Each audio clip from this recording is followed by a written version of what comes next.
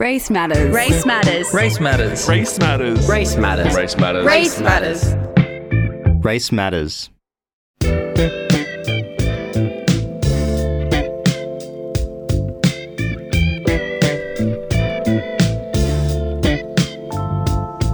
Say y'all wanna roll in the scene. Y'all wanna live in the dream. Y'all never been with the team.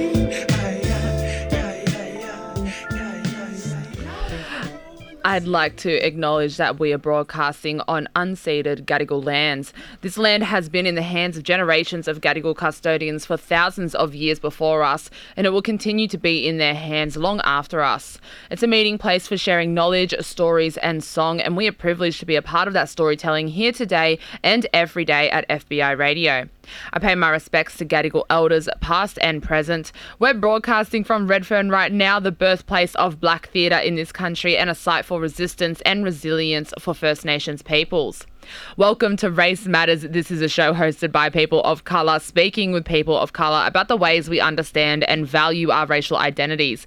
I'm Sada Khan. I'm Darren Lasagas, and we are back in the studio together for the first time in a long time. Oh, we're back. We're black. I'm ready. How do you feel? I feel good, especially for this type of conversation that we're about to tear up. I think this is the best kind of comeback. The comeback, the reintroduction. Yeah. We're ready. We're in the flesh. But yeah, what happens when problematic white women are called out for microaggressions against people of colour? What is a Karen? There's no doubt you've heard the term thrown around over the past year a bunch, but never more than now that so many instances of white women have been weaponising race against people of colour have they been shown in the spotlight. We've seen women calling the cops on black men with false accusations. We've seen people questioning and threatening people of colour. I saw the video the other day for chalking Black Lives Matter signs on their own property. We've seen an actual Karen try and tear down an Aboriginal flag from an Aboriginal person's car. Why do they do it? And why is it so dangerous to claim victimhood over being called a Karen?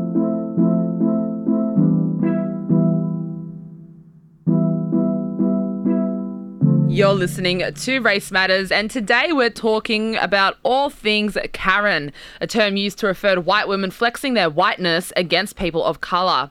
The use of the term kind of grew massively, more so here in Australia, after a white couple attacked the Aboriginal man living next door to them for hanging the Aboriginal flag on his car. So this happened down in Mildura in Victoria, and when the white woman, whose name just actually, in a really happy coincidence, happens to be Karen. That's probably the happiest part of the situation, that her name was actually Karen. Well, she attempted to pull the flag down when Wobby Ruamunda yelled out to her, "It's too strong for you, Karen." And this, I believe, was just the best karma, to have a white woman literally yanking the flag down and getting tangled up in it at the same time. I mean, if she had tried to call the cops on the flag itself, it would have been a Karen trifecta. Oh my God. But another instance of Karenism is calling the cops on black people and then crying after the fact when they're filmed and reprimanded for their toxic behaviour.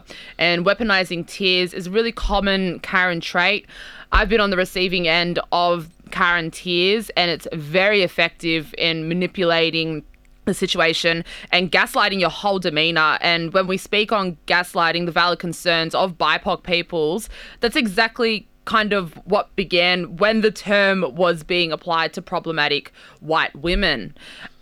So like examples of these would be recently a white couple in San Francisco called the cops on a man of colour for painting Black Lives Matter up on the side of his building. That was crazy. Like, they even lied and said, "Oh, we know the person who lives here. Like, we're just letting you know it's private property." And he was like, "Oh, you know who lives here? Who lives here?" And they just couldn't answer. Yeah. He lived there. He was like, "I live..." Yeah, and that was another thing as well. When you see these videos of white people trying to enact some type of, like, civil service in the streets and kind of put themselves in that role of policing, they, like, are, like, weirdly, like, being like, "You need to tell us everything." And people of colour, like black people, are like, "What? No, I don't have to I don't know you. I don't have to tell you anything." And then that's when, like, "Well, if you're not going to tell me, I'm going to have to call the cops on you." And they do it with this really creepy smile on their face. Yeah. All the time. And that's what this fella that was attacked by this white couple in San Francisco about the Black Lives Matter on the side of his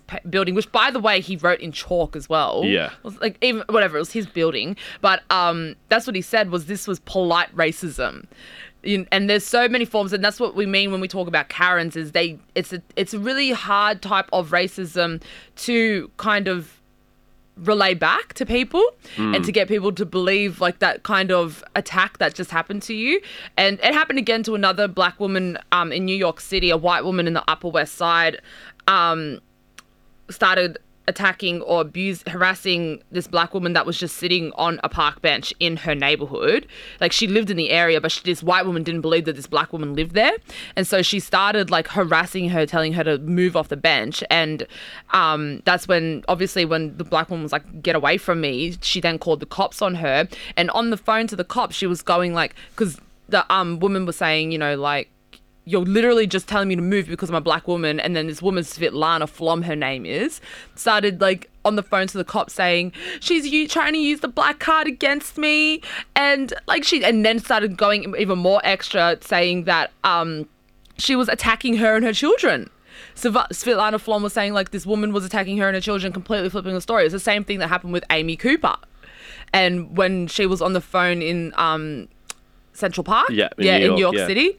And what happened was, like, she was literally on the phone, like, being quite, like, matter of fact and direct to him, very calmly being like, no, you're being unreasonable, you're being this, you're being that, I'm calling the cops. Literally, split second later, 0 to 100, I'm being attacked by a black man, I'm being attacked. Like, it's so dangerous, and we don't ever really get to see how that 0 to 100 unfolds with Karenism. It's just, it's something that's kind of being offered up for critique now and accountability because we can film it and see it for what it is. Isn't it scary? Because when someone does that to you in a public space and you're not ready for it or you're not expecting it and you know that you're in the right, you're the one who's forced to de-escalate the situation. And how can you de-escalate a situation when you're literally being targeted and being made to be out a criminal? Because that's going to make you angry. That's going to make you frustrated. Yeah. And you can hear it in the voice of the man who is being called out by Lisa and Robert, who were calling him out for chalking Black Lives Matter on his own property. His voice was shaking, like he was obviously like feeling unsafe and like frustrated and scared. Yeah. While these two white people were very calm and like, oh no, like you don't have to worry. We're just asking like, who are you? And like, this is private property. Like, we're just asking the question why you would do this while the other man is filming. Yeah. So it's like you have this another layer of like self-censorship, and you need to be like, I need to behave, you know, or I need to be palatable for these white people while also harnessing my anger, because the result is they call the police and I'm the one that needs to be restrained. Yeah. Yeah. And like, we don't really get to see that escalation prior to it. And then there's always that thing that comes after the fact when trying to explain it to someone, that experience, and they're like, well, what did you do to instigate it? Exactly. Yeah. And there's also been talks of equivocating Karen to the N-word, which there is so much I bet to Karen unpack. came up with that. Karen probably came up with that. And look, it's not indicative of, you know, the majority of non-black or indigenous people. There are some vocal... I mean... The hard thing is it just takes one person to say it and then people are like, yep, reshare, retweet, this is exactly what it is. But look, we're going to try and unpack it because why? That's what we're here for. Yeah. Straight up, it's not a slur. It is not a slur, and it never will be, because for it to be derogatory would mean that they were being made powerless by it, that the person being called Karen was being made powerless by being called Karen. They're named Karen because the name gives them power. They're named Karen because they do, and they will get away with being believed more over a person of color. They have the power of a white patriarchy behind them, which places white women at a higher privilege than black men and black women. And they call the police at the slightest hint of a threat because they know they will be protected and believed by them. And they know to call the manager because a white woman's rage stands to be heard, while a black woman's rage or a black man's rage is seen to be violent or unsafe. And the term Karen It exists now because for many people, they now have a way to identify people who make racist microaggressions against them and their community. It's identification. It's language. This is a term, like this is language that we're learning. It's identification and it's protection, because we need to be protected from these people.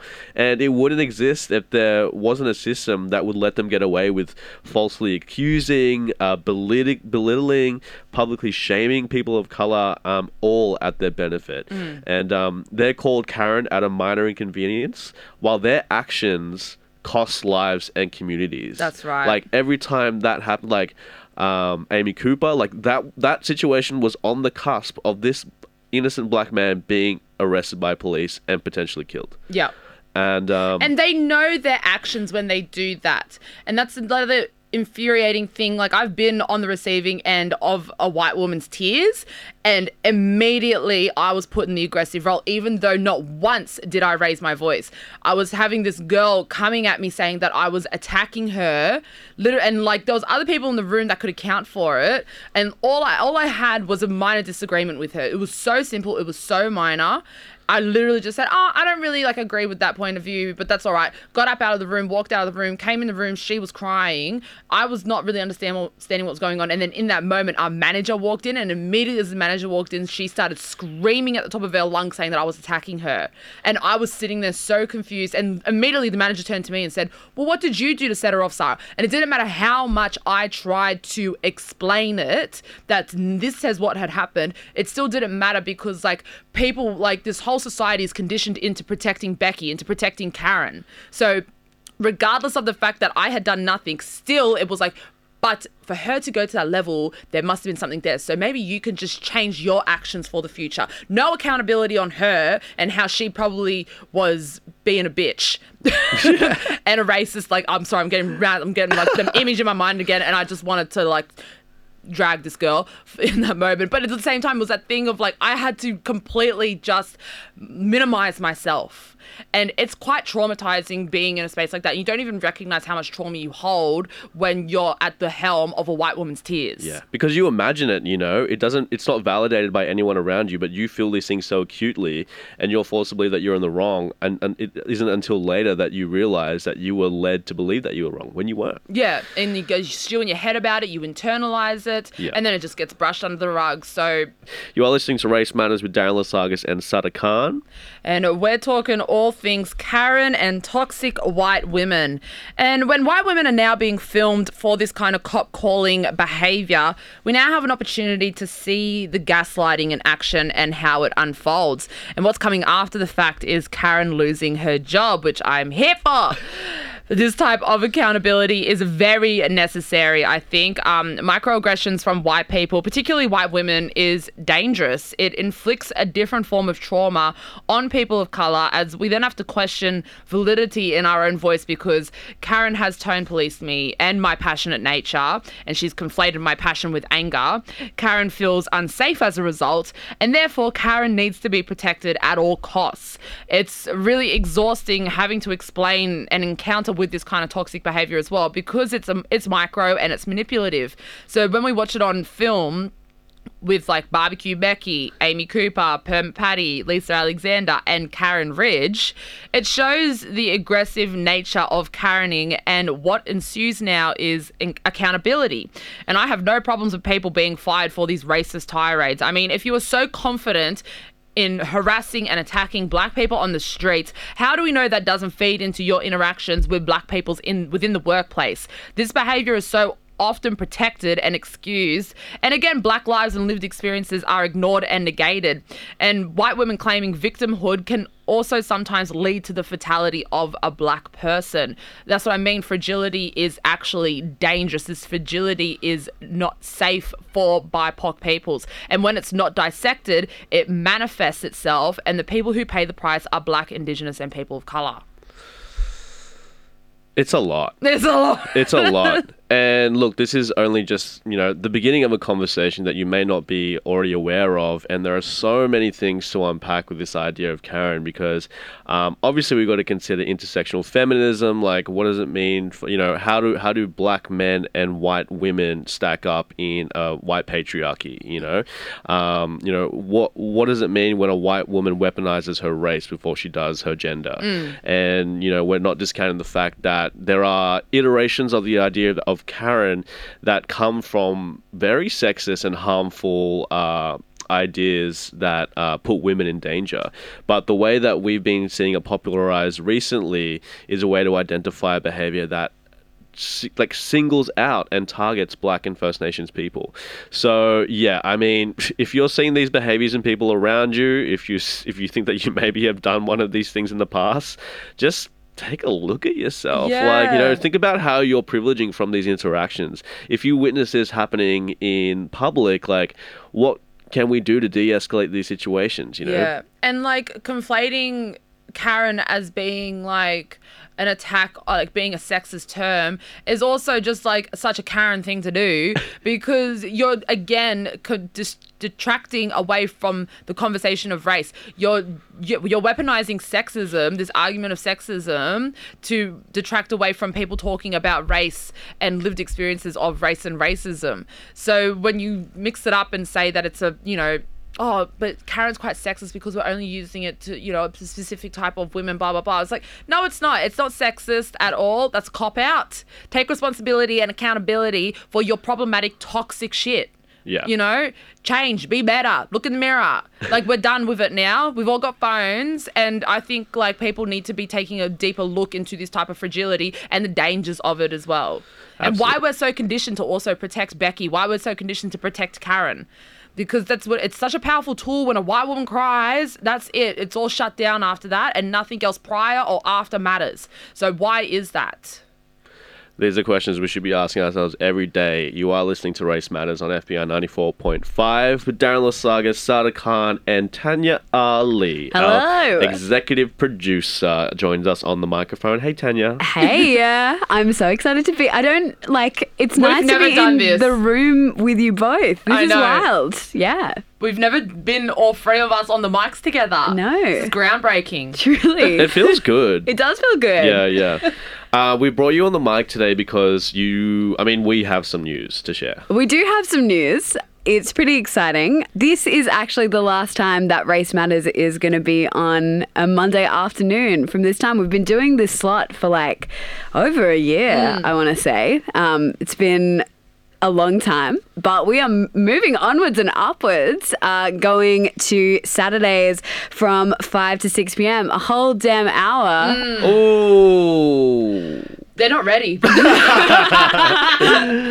not ready. What we can do with an hour, we squeeze a lot into this half hour. You have no idea. It's true. It's going to be a lot of fun. We're going to play a lot of music by BIPOC artists. We're going to be doing what we do here, but more of it. And we can't wait for you to join us on a Saturday. Yeah, it's going to be fun.